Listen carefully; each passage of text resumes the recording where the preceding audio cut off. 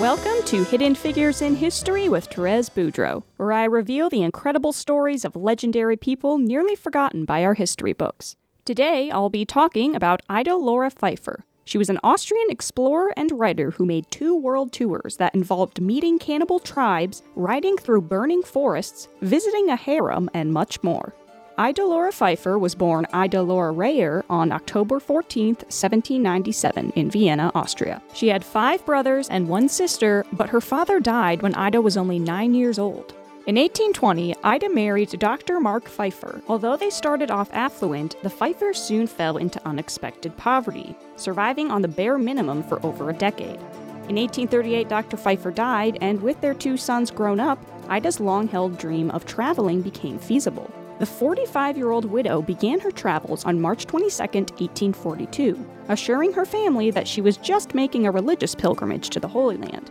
However, Ida's trip turned out to be much more expansive, traveling far beyond the usual pilgrimage sites. Soon after her return to Vienna, Ida took a 6-month trip to Iceland and Scandinavia. This, too, did not satisfy her wanderlust. So, on May 1, 1846, Ida embarked on her first trip around the world, beginning by sailing to Brazil. While in the wild there, she survived a random knife attack, ate roasted monkey, and rode through a forest that had been set on fire. After stopping in Chile, she sailed to China and Hong Kong, often disguising herself as a man in order to see more regions. She then went on to Singapore and India, accompanying more than one tiger hunt. Going forward, she joined a desert caravan, crossing through Iraq and touring the biblical ruins of Babylon and Nineveh. She even visited the Viceroy Vali-Ad's harem.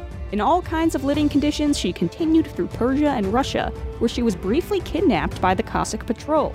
Finally, she cut through Italy and Greece to return to Vienna, having traveled for over 2 years. Ida published her travel journal, A Woman's Journey Around the World, which was an instant commercial success. So, in the spring of 1851, with a grant from the Austrian government, Pfeiffer began her second trip around the world, now well into her 50s.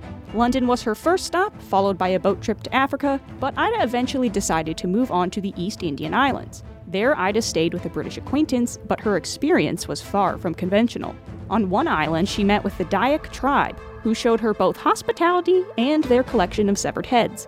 On another island, she encountered the Batas, a cannibal tribe who threatened to kill and eat her if she continued any farther into their territory.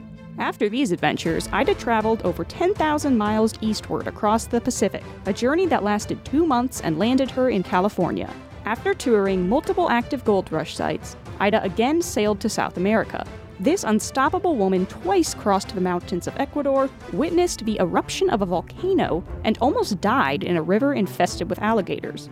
Ida then returned to the US, this time to New Orleans, and worked her way north all the way to Canada. She ended her second world tour in England in 1854, publishing My Second Journey Around the World 2 years later. Astonishingly, the nearly 60-year-old woman had not finished traveling. Ida sailed to Madagascar in April of 1857, a journey that would ultimately lead to her early death. While Queen Ranavalona, also known as the Mad Queen of Madagascar, did allow Ida to travel the island, she quickly became hostile to her Austrian visitors. Ida and her companions were charged with conspiracy against the Queen and were almost executed by torture. Fortunately, the Prince of Madagascar intervened. Instead of direct execution, Ranavalona sent the visitors away, escorted by 70 guards on a virtual death march through the jungles. It took the group 53 days to finally reach the coast, by which point Ida was suffering liver damage from tropical fever. She returned to Europe, but her health was permanently compromised.